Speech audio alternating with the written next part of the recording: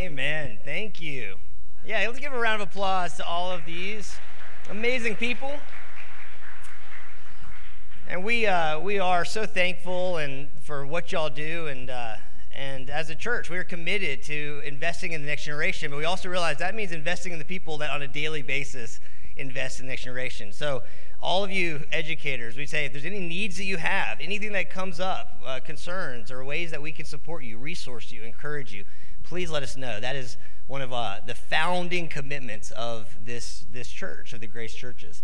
And I know it's a little embarrassing to force you to come up and stand in front, even though you stand in front of people every day, but it's a little different to put a mic in your hand. But the reason we do that also is for connections. There's some people in here that may need to know one of you. And for me personally, this is many years ago, one of our daughters was dealing with some speech issues. And we were in a new school district that we didn't know at Farr Elementary School, or about to go to school there. And this was at Grace Snellville, had all the teachers get up. And we've been praying, God, will you just bring the right person for our daughter?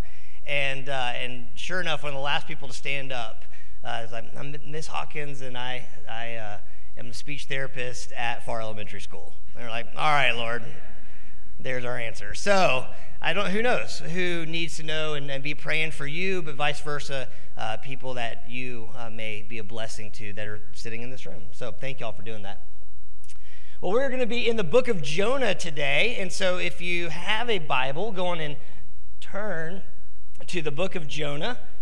It's a tiny little book. You kind of go to the middle and start scrolling. If you get to Matthew, you've gone too far. If you need a Bible, we have plenty of them. Just slip up a hand. We'll get a Bible in your hand so you can follow along with us.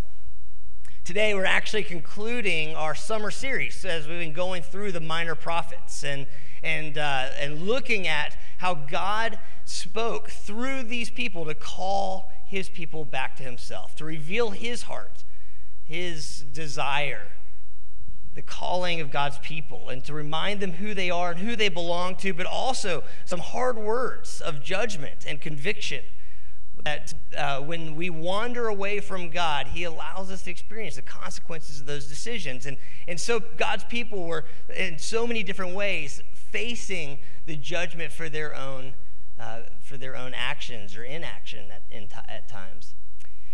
But we also have framed this whole series through the lens of Jesus, who, when he was asked, hey, teacher, rabbi, what do you say is the greatest command? Remember, what did Jesus answer? To love the Lord your God with all your being, all your heart, your mind, your strength. Then he goes on to say, and the second is like it, to love your neighbor as yourself. But then he makes this amazing statement. He says, all of the law and the prophets hang on these two commands. So in other words, as we're reading these minor prophets, we're reading them through this lens that somehow what God is doing through even some of the hardest and seemingly harshest words that God speaks through his prophets, God is drawing us back to loving him and to loving our neighbor. That the lens we read these prophets through is how is God increasing our love for the Lord and our love for those around us. And so we end with the book of Jonah, a familiar story.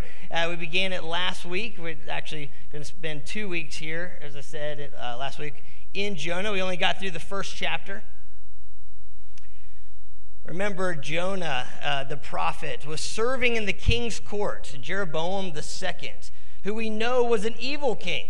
And yet at the same time that there's this moral depravity in the land, the people going farther and farther away from God, was also a time of economic prosperity. And sometimes, we can get this idea that, if people's hearts are bad, then things are going to go bad for them. But if people's hearts are good, then things are going to go well. But when we actually look at the world, it doesn't play out that way often, does it? And here we see that. We see this time of economic expansion, but also deep moral depravity. And yet Jonah is positioned there in the king's court, prophesying that this is going to be a time that Israel is going to grow.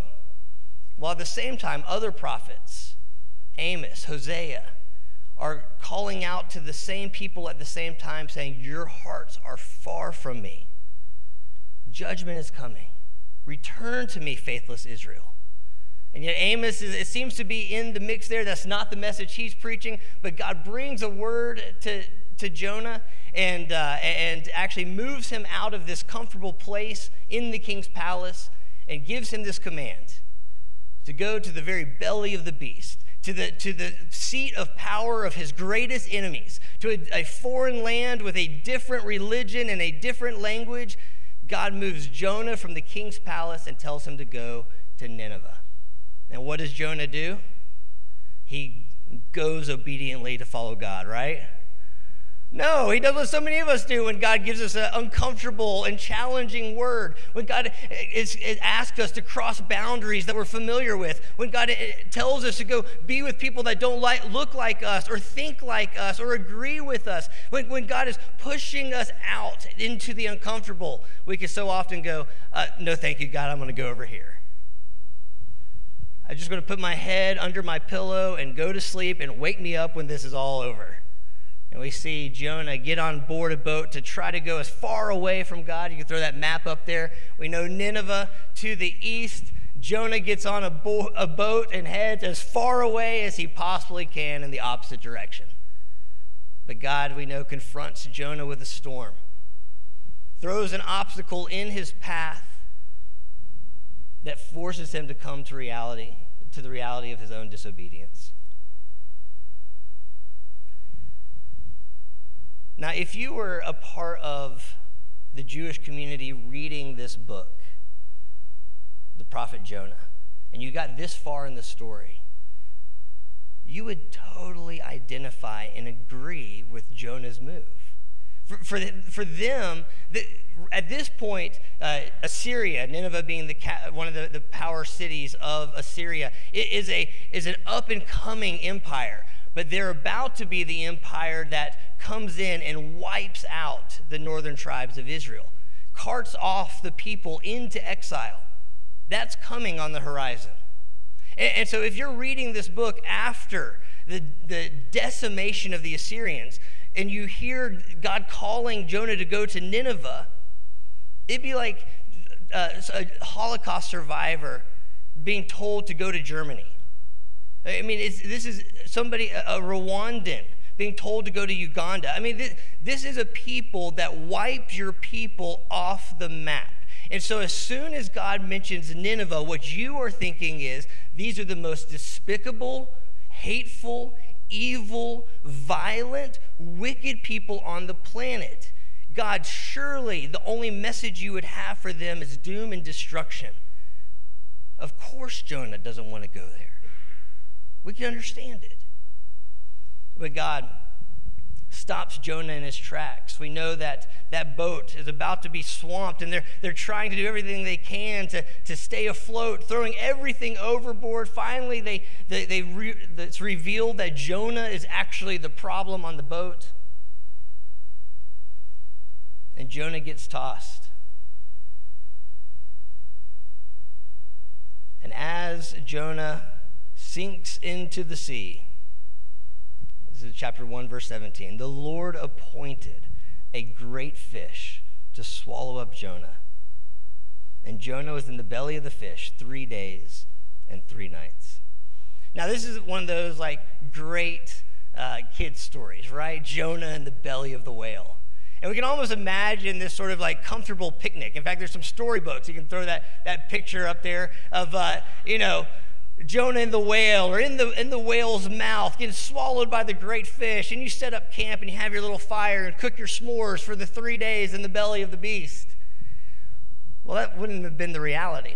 On the other hand, we can have this sort of magical mythology in our mind, and the other is that this is just a made up story. There's no way that God could have done something like this. It's actually interesting that there are cases of people, fishermen and crabbers and scuba divers that have been actually swallowed or grabbed a hold of by large whales. And so I actually have a picture here. This is, I think, amazing. If you can see the blue flippers and the green belt, that's actually just so you know, that he does survive this. I didn't just throw up a picture of somebody getting chomped in half by a whale. But that's just recently. A scuba diver was scooped up by a whale, and he was in, not for 3 days, but for about 30 seconds. But there are accounts, so it's not unheard of. There's still the miracle of how, there's not to take away that there is a miracle, God appointing this fish, one, to be in the location that the fish was located, but also the fact that Jonah survived for 3 days in the mouth or in the belly or in the esophagus, whichever part of the body Jonah was actually stuck in.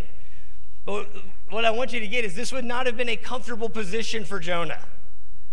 He wasn't camped out. He would have been squeezed in tight, his life despairing, the breath coming out of his lungs, in total darkness for those 3 days.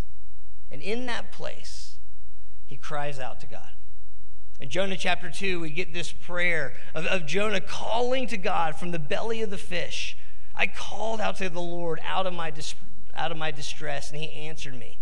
Out of the belly of Sheol I cried, and you heard my voice. For you cast me into the deep, into the heart of the seas, and the flood surrounded me. All your waves and your billows passed over me. You can imagine this stormy, shaky, crushing movement. Then I said, I'm driven away from your sight. And we see in Jonah this holy turning, this beginning to recognize how far he has run. Yet I shall again look upon your holy temple. The waters closed in over me to take my life. The deep surrounded me. Seaweed was wrapped around my head at the roots of the mountain. I love that phrase, thinking about the roots of the mountain. We may word that is, Jonah hits rock bottom. Have you ever been at the roots of the mountain where it feels like your whole life, you couldn't get any lower, where it feels like you're being so crushed and so overwhelmed, where everything feels so dark that there's no hope? You've absolutely been brought to the pits. But when my life was fainting away, and you can just imagine Jonah gasping for breath, I remembered the Lord, and my prayer came to you into your holy temple, a sense of expectation that God could still hear him. Those who pay regard to vain idols forsake their hope of steadfast love, but I, with the voice of thanksgiving, will sacrifice to you. What I vowed I will pay, salvation belongs to the Lord. There's a challenge in this prayer of Jonah for us. Remember, we said Jonah's not meant, even though there's clear irony and satire in the story, Jonah's not meant to be a mockery. Jonah's also obviously not a model in so many ways. But Jonah's meant to be a mirror. Where do we see ourselves in this reluctant prophet? And so often, what do we do when it feels like the world is crushing us? When the weight of our circumstances, in that darkness, it feels like we're hitting a rock bottom. And what is that expectant cry? That God could meet us even there. In verse 10, the Lord spoke to the fish, and it vomited Jonah out upon the dry land. Even that language, this is a mess. There's nothing clean about this story. Jonah doesn't come out with his, clothes pressed and ironed and, his hair fixed and his makeup done right. But, he's vomited onto the beach. All the mess of the things that he has just sat in for 3 days around him. But in that place, the Lord's deliverance, confronted with the mess of his own making, the word of the Lord comes again to Jonah a second time, saying, interestingly, the exact same thing God said the first time. Arise, go to Nineveh, that great city, and call out against it the message that I tell you. So many times when in disobedience, we put our head under the pillow, we wake up to our reality, how far we have run away from God, whether it's because of the storms that we face or because of the cries of the people around us that we're hurting by our own disobedience. And so often in that place of waking up, we kind of just don't want to be found out. It's like, if I could just, I messed up, God, but if we could just move forward and just pretend that never happened. But so often when God speaks into our lives, he continues to speak. And so many times when we feel stuck, the question we need to ask is, what's the last clear thing you heard from God? What's the last thing God told you to do that maybe you have not done? What's the last thing that God told you to stop doing that maybe you're still kind of, sneaking away at? What's the last thing we heard? Because so often we're stuck because we want God to just get rid of that last word, and God's going, no, I'm going to keep you right here, and you're going to be surrounded in the vomit of your own mess, but I'm going to keep you right here because there's something I'm wanting to do. And so he speaks this word, and finally we get Jonah arose and went to Nineveh. According to the word of the Lord, he did what God said. Now, Nineveh was an exceedingly great city, 3 days' journey in breadth. In other words, it takes 3 days to go throughout this giant, mighty city. So Jonah began to go into the city, going about a day's journey. And he called out, "Yet 40 days, and Nineveh shall be overthrown." So Jonah goes, but the sense that we get, even in Jonah's obedience, is that it's kind of a half-hearted effort. Have you ever been there? Where you're like, fine, God, I'll do what you say. I'm not going to be happy about it. I'm going to give it just enough. I showed up. Anybody half-hearted obeyed God? And we get this in two different ways here with Jonah. One is, this is a city that takes 3 days to get around, and Jonah goes 1 day. Well, at least I'm there. I haven't gone through the whole city like God told me to, but I showed up, I go a day in, and then he preaches the most half-hearted sermon of his entire life. It's actually in the Hebrew a 5-word sermon. Our English translates it a little bit longer, but literally in the Hebrew it is just simply, "Yet 40 days, Nineveh overthrown." Yet 40 days, Nineveh overthrown. No one here cares. These are awful people anyway. They don't even speak my language. But what happens? This is amazing. The most pathetic attempt on the prophet to actually obey God, and what do we get? Verse 5, "And the people of Nineveh believed God." They responded. They responded to the half-hearted efforts of Jonah's prophetic message. Now, the irony of this is that, like I said, Jonah was at the same time that Hosea and Amos were giving brilliant, beautiful, powerful, heart-wrenching metaphors to the people of God, to the Israelites, to return to God. And it fell on deaf ears. They were marrying. Hosea marries a woman that's going to commit adultery as a sign and a symbol of Israel's unfaithfulness. Amos using all of the language of agriculture to point out the injustice of the land. All of the things that they're using to do everything they can to get it. You've gone far away. God is calling you back, but there's hope for redemption. And Jonah's own people don't respond. And here, in the most wicked place that you can imagine, or that Jonah could possibly imagine on the planet, with a half-hearted, 5-word sermon still smelling like fish breath, going 1 day into a city that takes 3 days to go across, and the entire city responds. Not just this, but as we go on, finally the people are crying out to repent, to return to God. The word makes its way up into the very palace to the king, and the king sends a decree that says that stop what you're doing. Stop the wickedness and the violence to the land. We will fast. Don't eat or drink. Clothe yourself with sackcloth. Humble yourselves, and maybe God will relent. From the places of power to the lowest people in the land, the Ninevites responded to God's word. The king says, even your animals need to repent.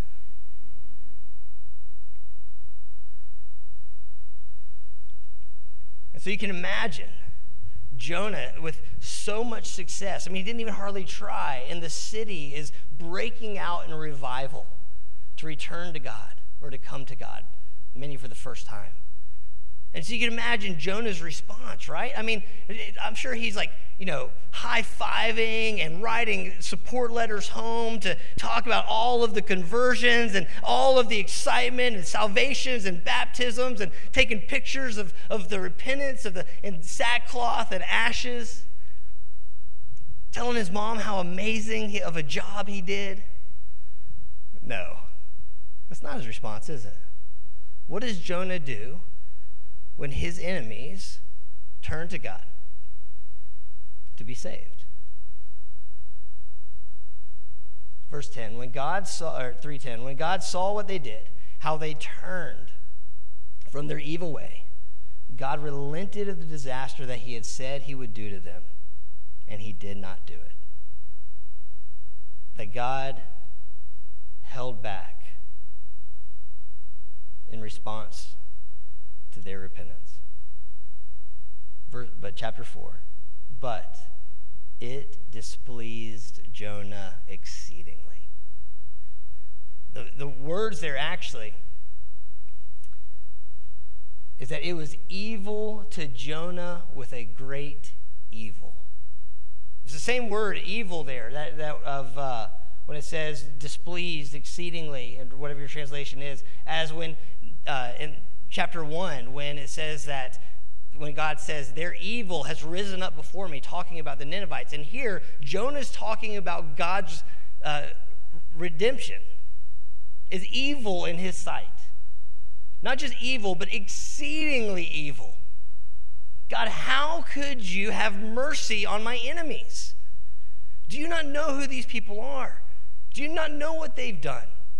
Do you not know how wicked their lives are? They should be destroyed. God, this is an evil thing that you are doing. That word for anger is the word chara. It means to be burning with anger. It's actually a different word than when the Bible talks about God's anger or God's wrath, which is a righteous, a holy anger. It comes from the legitimate brokenness and wrong of the world. This is a resentful, burning. Have you had that kind of anger in your belly? That burning, smoldering anger that's just right there underneath the surface, and one wrong look or one wrong word will set you off. And that's where Jonah is with God. In his second prayer. And he prayed to the Lord. So at least he turned to God in his anger here, but with accusation. Oh Lord, is it not this what I said when I was yet in my own country? This is why I made haste to flee to Tarshish, for I knew that you are a gracious God and merciful, slow to anger, and abounding in steadfast love, as if that's a bad thing, right? And relenting from disaster. Therefore, Lord, please take my life from me, for it is better for me to die than to live. Jonah's a little bit of a drama queen. But what's happening here?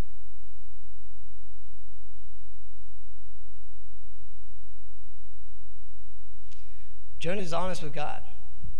I didn't go because I knew what kind of God you are. The problem is that he knows in his head what kind of God God is, but he doesn't actually know this God. In other words, I didn't want these people to repent and be spared. I wanted them to be judged for their sins.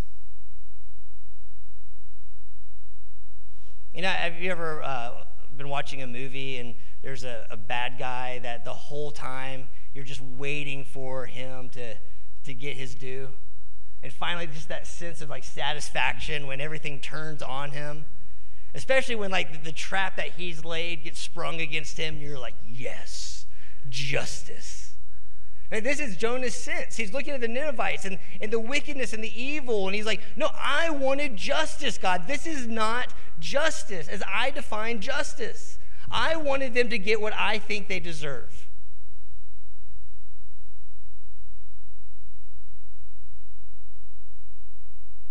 And when he's confronted with God's mercy in a way that he didn't want God's mercy, he basically says, I don't know that I can live with that kind of reality.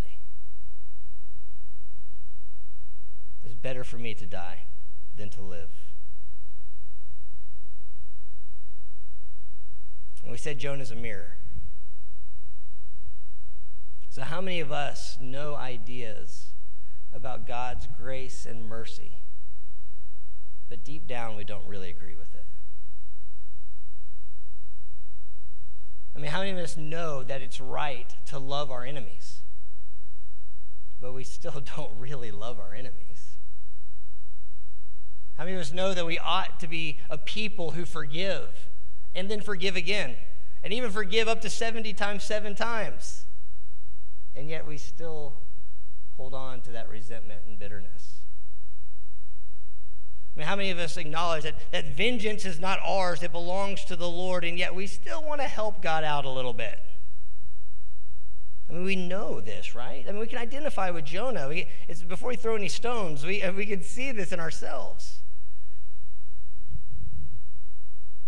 In Jonah's theology, it's falling apart. I mean, he's calling the work of God evil. And the language he even uses against God, I mean, the story is coming from is Exodus, if you want to write there in your Bible next to it, Exodus 32 to 34. It's the story of Moses when he gets God's word, goes up on the mountain. While he's on the mountain, word comes to him, or God tells him, the people have made a golden calf in my absence. I'm going to smite them in my wrath. This is too much. And Moses pleads on behalf of his people, God, please have mercy. He comes back down off the mountain, and God relents from that disaster. And Moses says, God, will you give me a glimpse of who you are? Who are you, God? And God allows his glory to pass in front of Moses, and as his glory passes, he calls out his name, Yahweh, the Lord. Gracious and merciful, slow to anger and abounding in steadfast love. That God's mercy isn't just something that he does, it is who he is.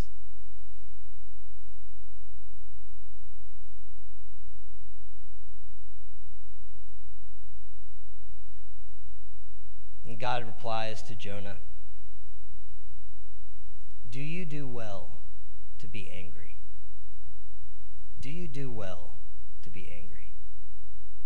And I wonder if this is a question we need to be asking ourselves more often. The thing about anger is that it's actually a surface emotion. It's not a root emotion. Most of the time when we experience what we would call anger, I'm just angry, I'm so mad, I'm frustrated, if you don't like that language. I'm not mad, I'm just frustrated. There's actually a deeper emotion behind it. You can imagine anger is like this shield that gets thrown up to protect us from an emotion that feels unbearable.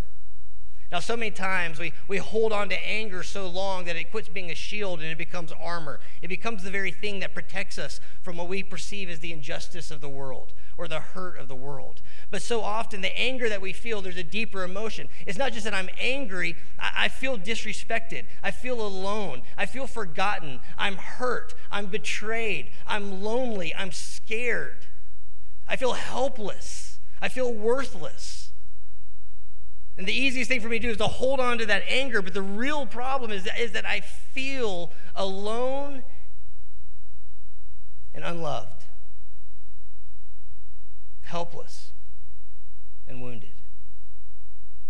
And when we stay focused on the anger, we never actually get to the very thing that we're feeling, the real root of the emotion. This is different than God's righteous anger. When God talks about processing our anger, what he's talking about is deal with what's actually going on. But when he asks the question, do you do well to be angry, it also implies that there are times that it is well to be angry. And we see God, even in Jesus, getting angry. But what we see in righteous anger, the anger of God, is that the anger of God always moves towards sacrificial action. Let me say that again. Righteous anger, the anger of God, always moves us towards sacrificial action. anger can actually be a really good and powerful thing. It's not bad or evil in itself. Because it's anger that causes us to get up and do something. That stirs us up to create change, to bring about transformation in a way that may even cost us something. We get the word passion. And so often we think about passion as excitement or even giddiness. I'm passionate about that. I'm for it to the 100th degree. But the word passion actually comes from the root of suffering. And the question about passion is to say, what is it that you're willing to suffer for? And righteous anger is this thing that it stirs in me so badly, this wrong in the world, this injustice, this vulnerability, the voiceless, the oppressed, that I am moved, that even if it costs me something, I am willing to go to see change. Righteous anger in Jesus, when he looked at a people that did not respond to his word. In fact, in one place, Jesus says that the Ninevites will rise up against this generation because at least when God showed up, they responded. But where did Jesus' righteous anger take him? To the cross. And in Jesus, it's not like there was the God of the Old Testament full of wrath and anger. And then finally, Jesus shows up and we get the God of love and mercy. No, the God of love and mercy is the God of the Old Testament. And the wrath of God didn't go away. It's just that God didn't pour out his wrath on the people who deserved it, which is us. He poured out his wrath on himself, on Jesus on the cross.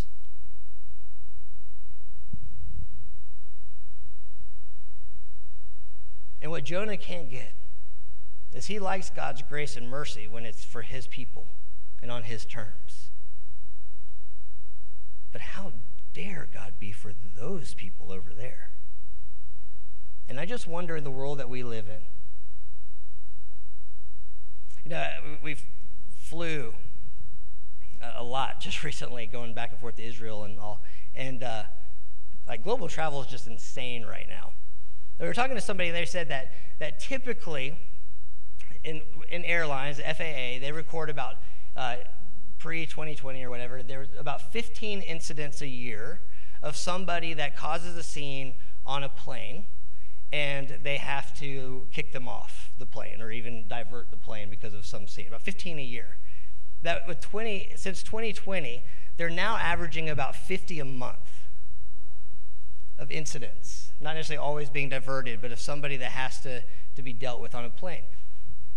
And the phrase that's being used is this idea of collective trauma.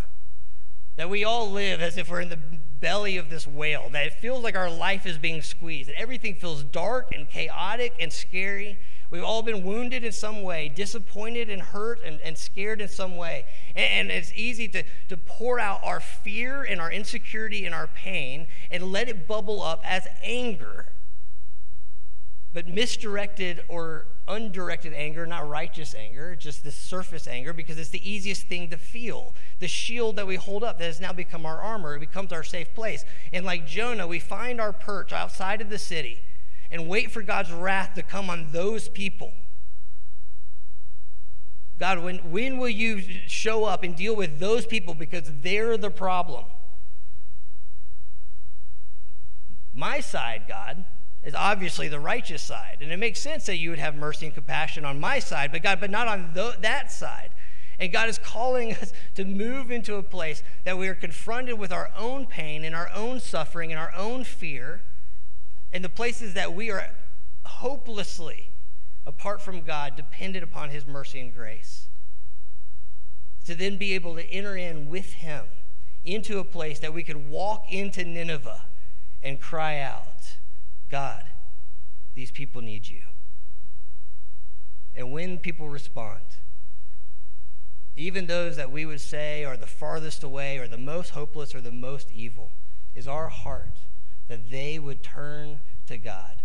Or is our heart that they would burn in punishment? Say that again. Just right now. I mean, it's worthless. It is just an interesting theoretical exercise. But right now, think about it. What's the last thing that got you really mad? And what did you do with that anger?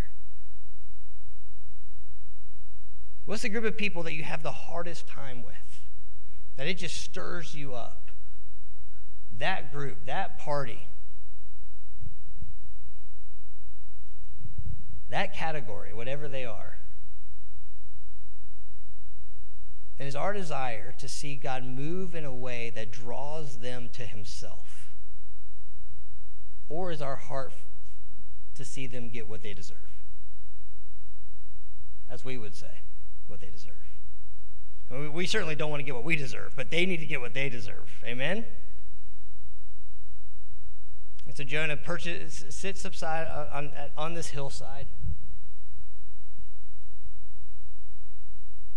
But what's amazing is God's mercy to Jonah. I mean, it's amazing God's mercy for the Ninevites, but in the book of Jonah, what's really amazing is God's mercy for Jonah. So Jonah, angry at God, resentful at the people's response,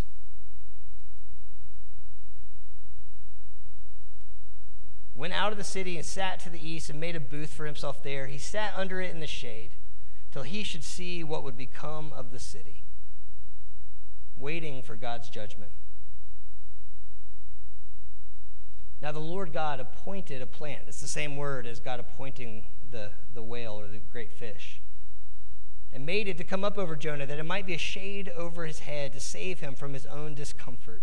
In God's grace, he brings a shade of mercy over Jonah. So Jonah was exceedingly glad because of the plant. He turns fast in this book.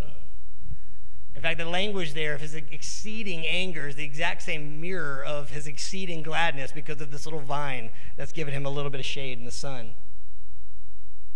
But when dawn came up the next day, God appointed again, this is obviously like God is making this happen, a worm that attacked the plant so that it withered. And when the sun rose, God appointed a scorching east wind, and the sun beat down on the head of Jonah so that he was faint.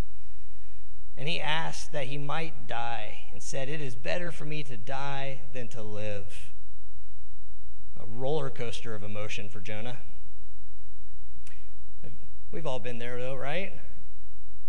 And we're so angry, so mad, something. We wake up in the morning and we're like, you know what, life's not that bad. Then we get in our car and somebody cuts us off. We're like, are you kidding me? This world is a terrible place with terrible people. Except for me, I'm good. But the rest of the world. And God asks him this question again. Do you do well to be angry with this plant? Do you do well to be angry? Where is your anger coming from? Is it legitimate? What are you feeling, Jonah? What's going on here really, Jonah? And finally, Jonah is honest about his anger. Here's the thing. We don't necessarily like Jonah's response, but at least he's honest with God. And whatever is coming to mind as we're processing our own anger, the way that we're reacting to and against this world, the first thing that we need to find healing is to be honest with it. God, I am angry. This is what I'm feeling. This is wrong, or this feels wrong, or this isn't fair. This feels out of control. This is evil. I am angry, God. Yes. I do well to be angry. Dang it. That's not in there. I added that. Angry enough to die, and the Lord said, and I love this, God takes this little bit of empathy that Jonah's showing, though it's for a plant. You pity the plant for which you didn't even labor. You didn't make it grow. It came up in a night and died in a night. But Jonah, should not I pity Nineveh, that great city, in which there are more than 120,000 persons who do not know their right hand from their left? They're helpless apart from me. And also much cattle. Even the animals I care about are more valuable than this plant that you're so concerned about. And I just wonder how often we sit on our perch and observe the world and blast them with our pronouncements of judgment, our Facebook, Instagram perch. And God is just asking, what are you do you do right to be angry? You're so upset about your discomfort, about the issues that seem to be causing you harm, but what about my people? All these people that you're getting angry and fired up about because their policies or their politics, because their stance and their decisions. You're so angry at this mass group of people that deserve the judgment of God, but don't we all?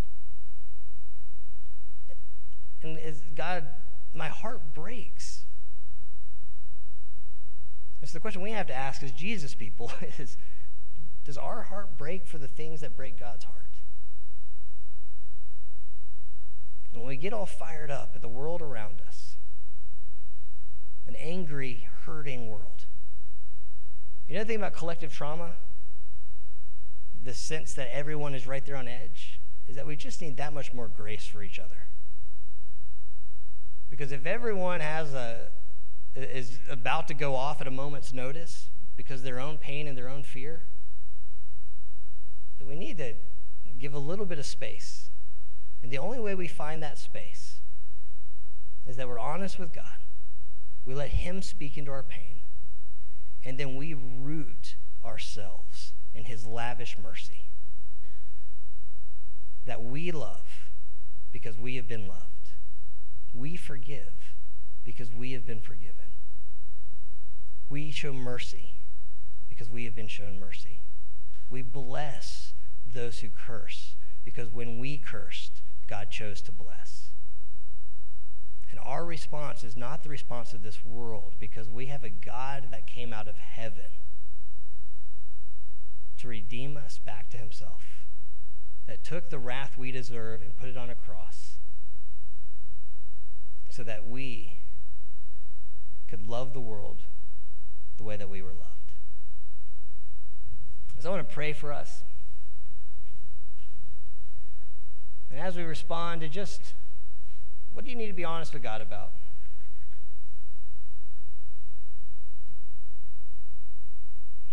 How does Jonah mirror into our own heart and our own lives?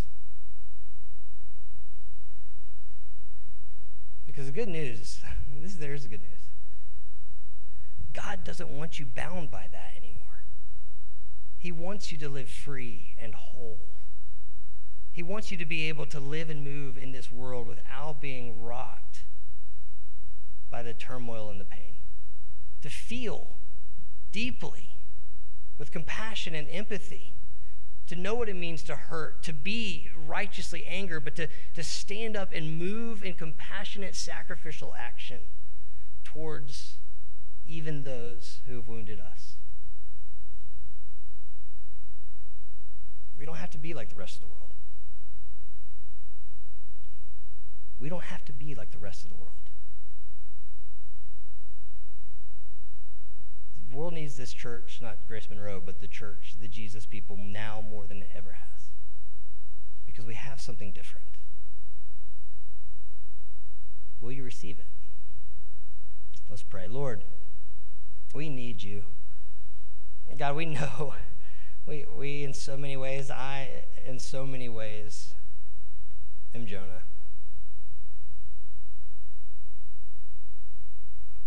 I want your punishment. I want your justice as I see fit.